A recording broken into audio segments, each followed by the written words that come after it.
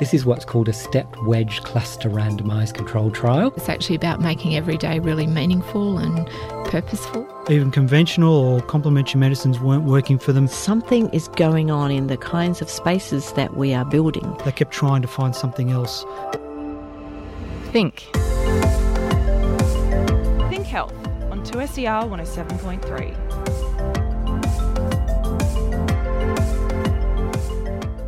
Hi, welcome to the show. Ellen Leaveater with you.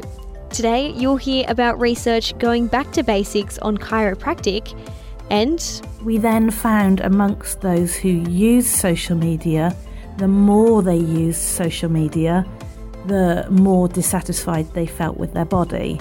A little later on, you'll find out how social media changes the way pregnant women view their bodies.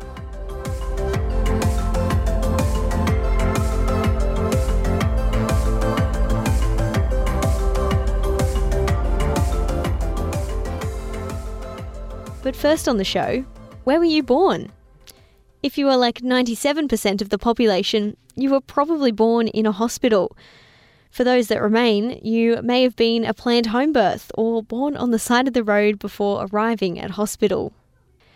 Because of the small amount of home births in Australia, it can be difficult to train midwives on how to transfer their skills to the home environment. If you are used to delivering in a hospital, it can be daunting to deliver a baby in somebody else's home. Rebecca Coddington is a PhD candidate in the Faculty of Health at the University of Technology, Sydney. Rebecca has completed a small study looking at how midwives view their transition from hospital to home birth. So the latest data we have on this is from 2013, and of all the births in Australia, only 0.3% were actually planned to be home births. So that works out at just under 1,000 births in that year. 1,000 births in the whole of Australia? In the whole of Australia. So it's not many. How many home birth programs are there in Australia? Okay, so in Australia, there's two different ways that women can access home birth. One of them is through the private model, where midwives have their own little business and they're called a privately practicing midwife. They're also sometimes referred to as an independent midwife. In that model, women have to kind of seek out and find that midwife themselves, and they also fund that care themselves. So out of pocket, it's often about $5,000, but they can sometimes get a rebate.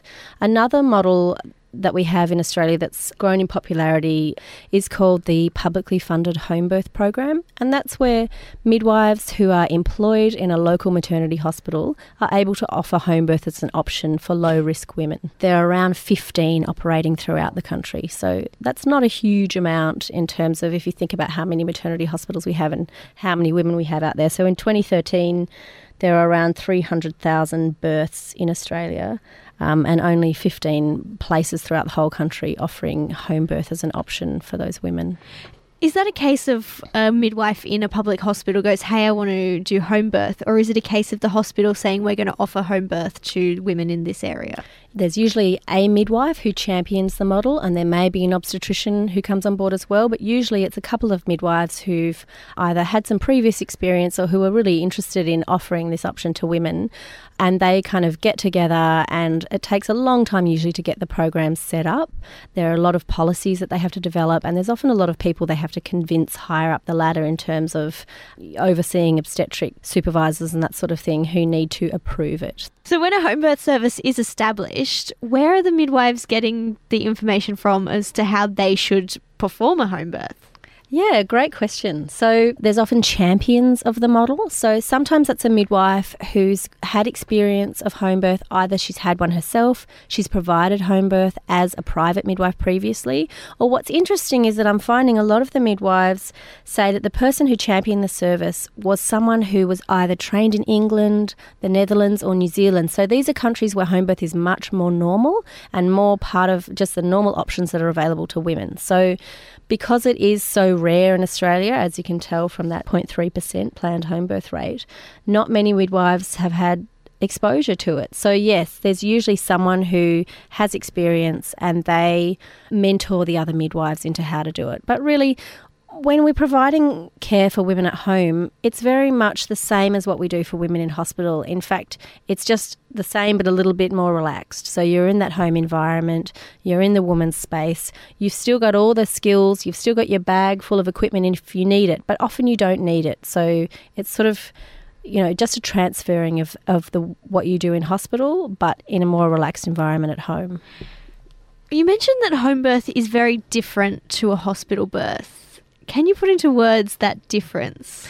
Yeah, so the way an environment is designed influences the way we are in that space. So not only does it influence the woman, it also influences her partner and the midwife as well. So women tend to feel more relaxed at home simply because it's their home. Having said that, not all women feel safe in the home space. So it's not as if we want to have this blanket rule that all women should be at home, because some women, in fact, feel safer in hospital where there is all that equipment available and that environment that is a little bit more medical. It also tends to have a really profound impact on partners. So in the hospital, partners often feel a little bit lost. They don't quite know what to do. They need to ask someone, excuse me, where's the bathroom? Excuse me, can I make a cup of tea? Things like that. Whereas in the home space, it is their domain. So once the midwife steps into their space, she needs to ask them permission for the bathroom and the cup of tea and all that sort of stuff. And that's a significant shift in power dynamic between the midwife and the woman and the partner. What about the midwives in your study? They spoke about their experience of seeing a home birth. What were they saying about it?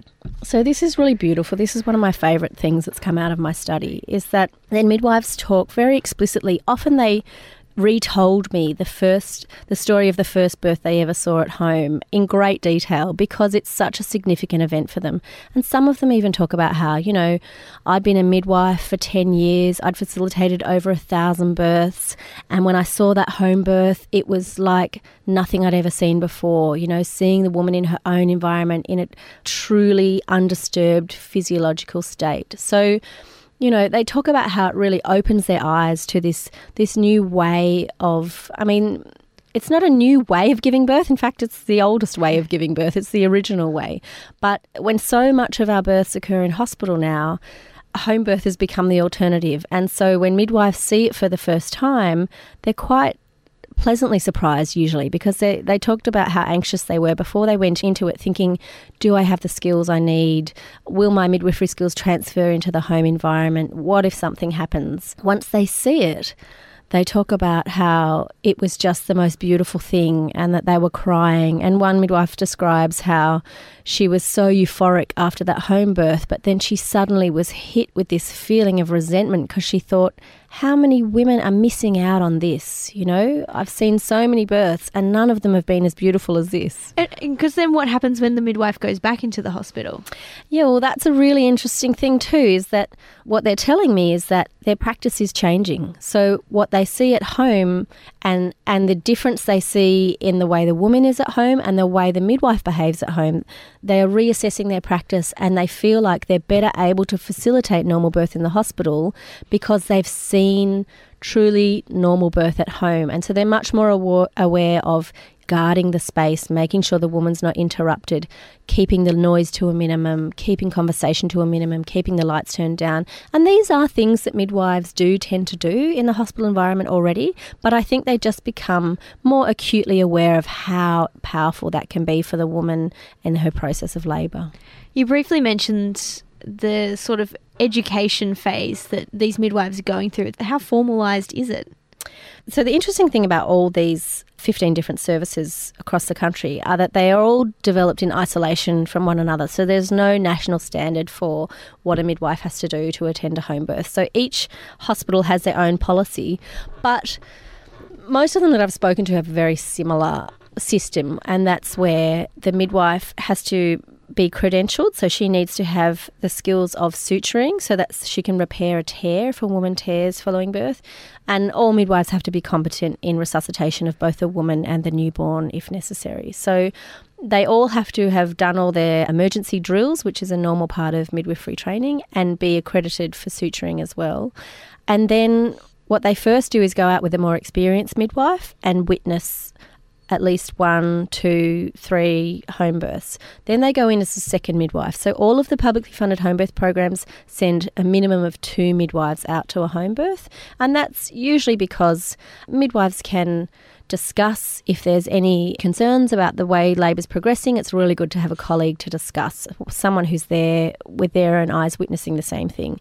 The other thing is that in case of emergency, obviously having 2 midwives is, 2 hands. It's like having a pilot and a co-pilot. Exactly, very much so. So you go in as the second midwife, and usually there's not much for the second midwife to do because things more often than not go very smoothly. So you are then witnessing again quite a few, it's often 5 I think as the second midwife, and then you go in as the primary midwife, but you always have a second with you. So they're really easing the midwives into it. And some of the midwives have told me that people in their team needed a few more births, or if they'd been on holidays or worked in a different model and then come back and they felt a bit nervous again, well, they'd just go back and start again with just watching, them being the second and then the primary. And some midwives actually never felt comfortable doing it on their own. So, of course, there's no pressure for them to do it. It's really important that the midwife feels comfortable and the midwife feels confident in what she's doing, because if she's not, obviously that's going to affect the way she practices, and the woman will probably pick up on that as well. Rebecca Coddington, PhD candidate from UTS, talking about midwives transitioning from hospitals to home birth. If you'd like to find out more, you can visit 2ser.com/thinkhealth.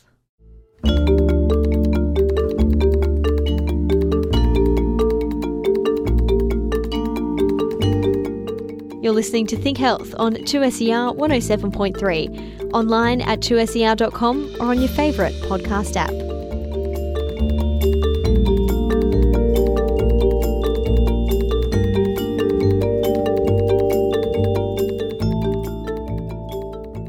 Do you remember that story from earlier this year about the chiropractor cracking a baby's back?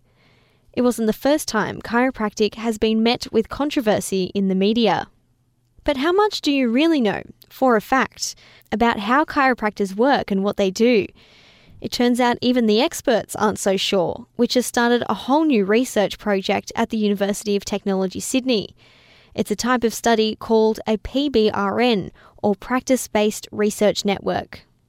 This means that instead of setting out to do a complex medical trial with a specialised focus, the trial will collect some general who, what, where and whys from chiropractors themselves. Professor John Adams is the director of the Australian Research Centre in Complementary and Integrative Medicine. He spoke to Nina Kopel. One of the problems is when you look at the territory of or the terrain of a healthcare profession like chiropractic, we know very little, just fundamentally basic questions. We know very little about the answer to those questions, and they would be things like, what's the profile of chiropractors that practice? How many of them practice in the bush as opposed to in the city? What type of patients do they tend to treat? What type of interventions, adjustments and treatments do they tend to perform?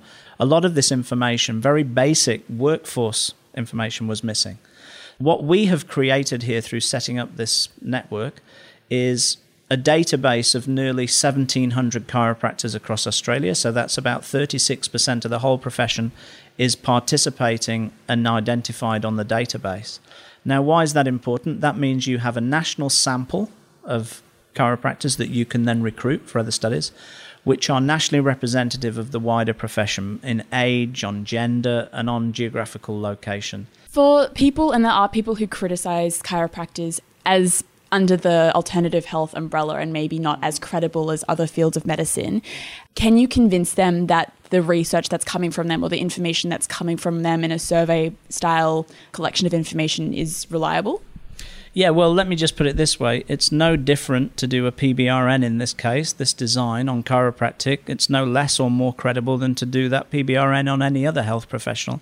Where they sit in the healthcare system is neither here nor there. What's important is the fact that, are these people prevalent and do they treat a lot of patients in the community? Well, we know that chiropractors treat quite a lot of patients over a 12-month period. We know that they are a very popular style of treatment with the Australian general public. If you are in mainstream care and you ignore or say we shouldn't do research on chiropractic, we should shut all this conversation down, you're hardly giving good promotion and good intelligence to the people that need that information to make good, effective, safe decisions about people's broader healthcare treatments. So at the beginning of the year, there was that controversy, I don't know if you remember, about the baby and the chiropractor cracking his back. And one of the responses came from the chiropractic board in Australia saying there should be stricter regulations. Could this type of research help in understanding how people go to use chiropractics and then inform regulation? Yes. I mean, what this research will do for the first time is provide credible statistical insights into what is happening in chiropractic across Australia. And our aim is not just to inform other people interested in chiropractic, it's to inform other stakeholders, including government and legislators and planners and promoters, anyone who's a stakeholder in health services and health use. Now, what we aren't doing is saying, here's a golden bullet that will tell you whether chiropractic treatment X either works or doesn't work for patient with condition B. What we will be doing is providing some of that baseline, as I said, descriptive data, so people, when they at least talk about chiropractic, are talking about it in a sensitive and sensible way. One of the problems, and not just with chiropractic, but with all of these non-conventional healthcare areas, is that they're highly emotive. And unfortunately, even the academic debate becomes highly emotive. People forget the science of what they're supposed to be talking about, and they become obsessed with either opposing or supporting these medicines. Now, what I think is a far more useful and beneficial approach, which is a middle road. It says, look, let's not be emotive about this. Let's treat this like any other public health or health services research topic. That is the role of ACORN. ACORN doesn't take a political position. It's not for or against a particular way of providing healthcare. What it is for is finally describing what really happens in real life care, so people can then make further investigation. You're still putting your data together for this project, but do you know what will come out of it or what should happen next? Yes. So there are a whole train of papers that are currently either published or in process or submitted. By the close of 2016, early 2017, there should be at least 8, 9, possibly even 10 manuscripts written off the baseline data. The next stage is that a whole host of people around the world, including across Australia, have shown not only interest, but have submitted expressions of interest to utilize and recruit from this data set. So I'll give you a little example. We have someone at the moment who's very interested in doing a study. It's been approved, and they are recruiting chiropractors to ask them more rich, detailed questions about how they treat and diagnose headaches, for example. Patients that present with headaches, what do chiropractors do in practice around that topic? It's very surprising, but we practically know nothing. But we know from preliminary data that headache patients are well represented in the patients of chiropractors. So you can see that this is not just a topic of interest and benefit to chiropractors and their patients. It's also of interest to everyone else in multidisciplinary teams who may be treating people with headaches. The other thing to say is that you don't have to just ask questions of practitioners, of chiropractors. You can obviously get chiropractors, and this is the beauty of a PBRN, you can get chiropractors to then recruit and follow patients through time in real life practice. What are the benefits for these patients of receiving a particular form of treatment over time on a particular condition? So there's quite a lot of different style of research. You can do qualitative research and find out through focus groups and interviews and things like that. You can ask other types of research questions of both practitioners and patients. So the thing to really stress here is this is not a finite project that started, will finish within just 2 or 3 years. You publish all the results and then you move on and everyone thinks about another topic. This is about creating some sustainability, some growth, and a change in research culture and critical mass in chiropractic. And not just in Australia, but as I mentioned, we have people from overseas who are very senior, well-known methodologists around health research who have shown an interest in equally collaborating and asking other research questions using this data set. Professor John Adams from the Australian Research Centre in Complementary and Integrative Medicine, talking with Nina Kopel.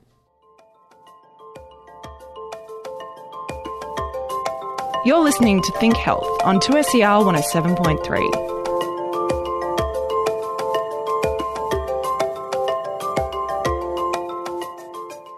You are halfway through your pregnancy, and it's meant to be one of the happiest times in your life. Yet, every time you log into Facebook, you can't help but compare yourself to your friends who are also pregnant. Have you put on too much weight? Does your bump look too big in this dress? Well, you're not alone. A study from the United Kingdom found over half of pregnant women surveyed have concerns about their body image during pregnancy, with those concerns more apparent the more you use Facebook. Dr. Amy Brown was one of the authors of the study. She is an associate professor in child and public health at Swansea University in the UK. Well, we had this idea that we wanted to look at their body image and then how much they used social media, and we wanted to look at whether their social media use then affected their body image. So we did this more subtly and then quite directly. So we asked lots of questions about how they felt about their body during pregnancy. So it was typical things like whether they were worried they put on too much weight, but things that were related just to pregnancy. So things like stretch marks or the changing shape of their breasts, or how worried they were about what their body would look like after pregnancy, including whether they worried about what their partner thought of their changing shape and things like that. And then we asked them how much they use social media. The women in your study, they were using Facebook and comparing themselves to celebrities and their friends. How did that make them feel? What were the results on that? Well, there were several stages to the research. So firstly, we looked at the body image of women who didn't use social media at all compared to those who did. And we found that those who didn't use social media had far better body image than anybody who used social media at all. We then found amongst those who used social media, the more they used social media, the more dissatisfied they felt with their body. But then we directly asked them, does social media impact on how you feel about your body? And they were saying yes. They were saying that they were comparing their bodies to celebrities and their friends, and they couldn't help doing it, that they'd see photos that their pregnant friends had put up, or they'd seen photos that celebrities would post in selfies or very carefully designed photos.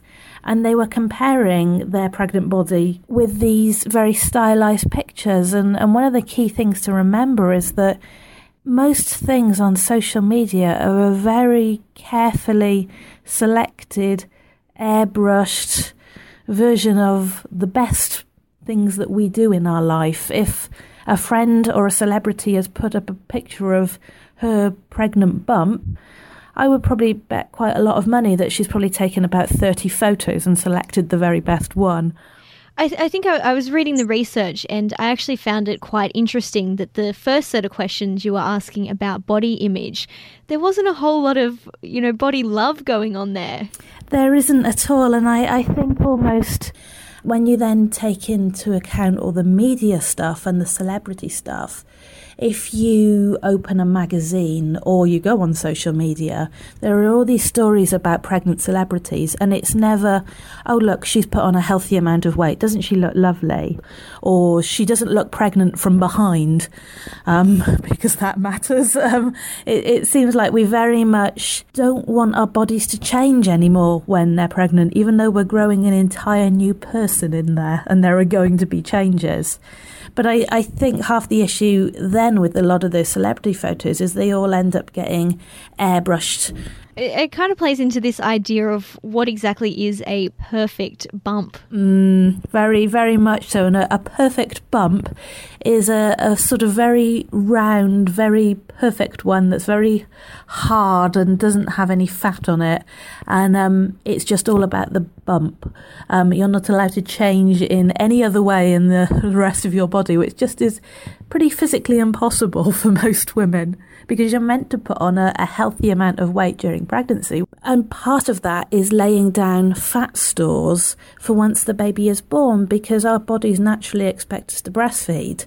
So we put on fat during pregnancy in order to have the stores to be able to give that baby all the energy after the birth. I just kind of find, on the one hand, we have, or here in Australia at the very least, a taboo in talking about weight gain in pregnancy because we don't want to offend women.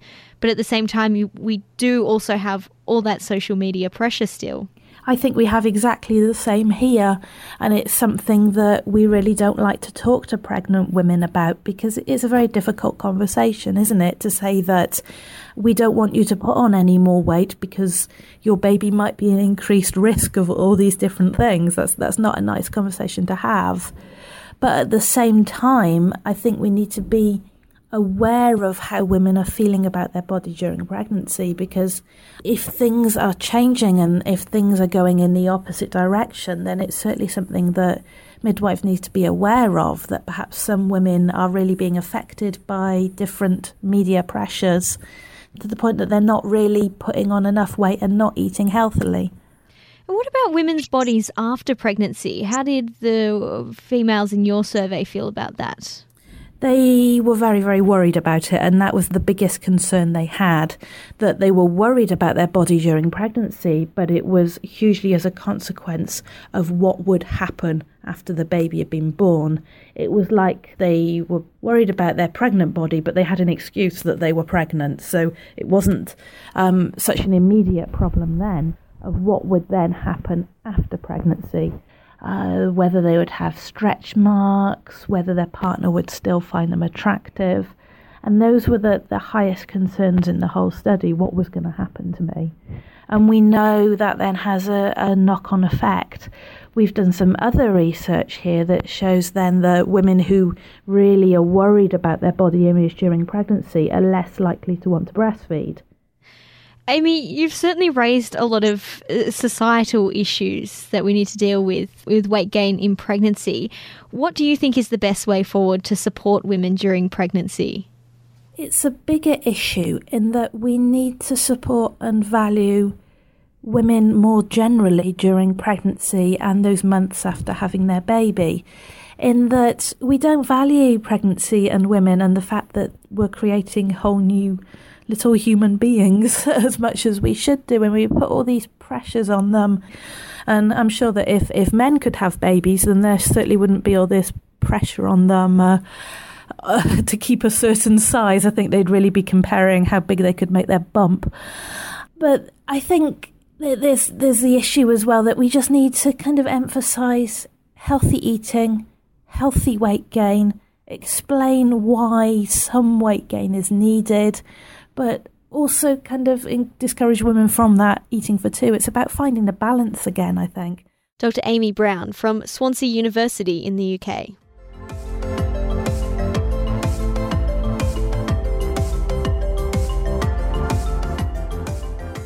If you would like to find out more about that story or anything else you've heard today, head to 2ser.com/thinkhealth. If you've enjoyed today's show, make sure you subscribe so you won't miss a moment. And if today's show has raised any questions with you, go and see your GP. This show is produced with the support of the University of Technology Sydney and 2SER. I'm Ellen Leabeater. Thanks for your company.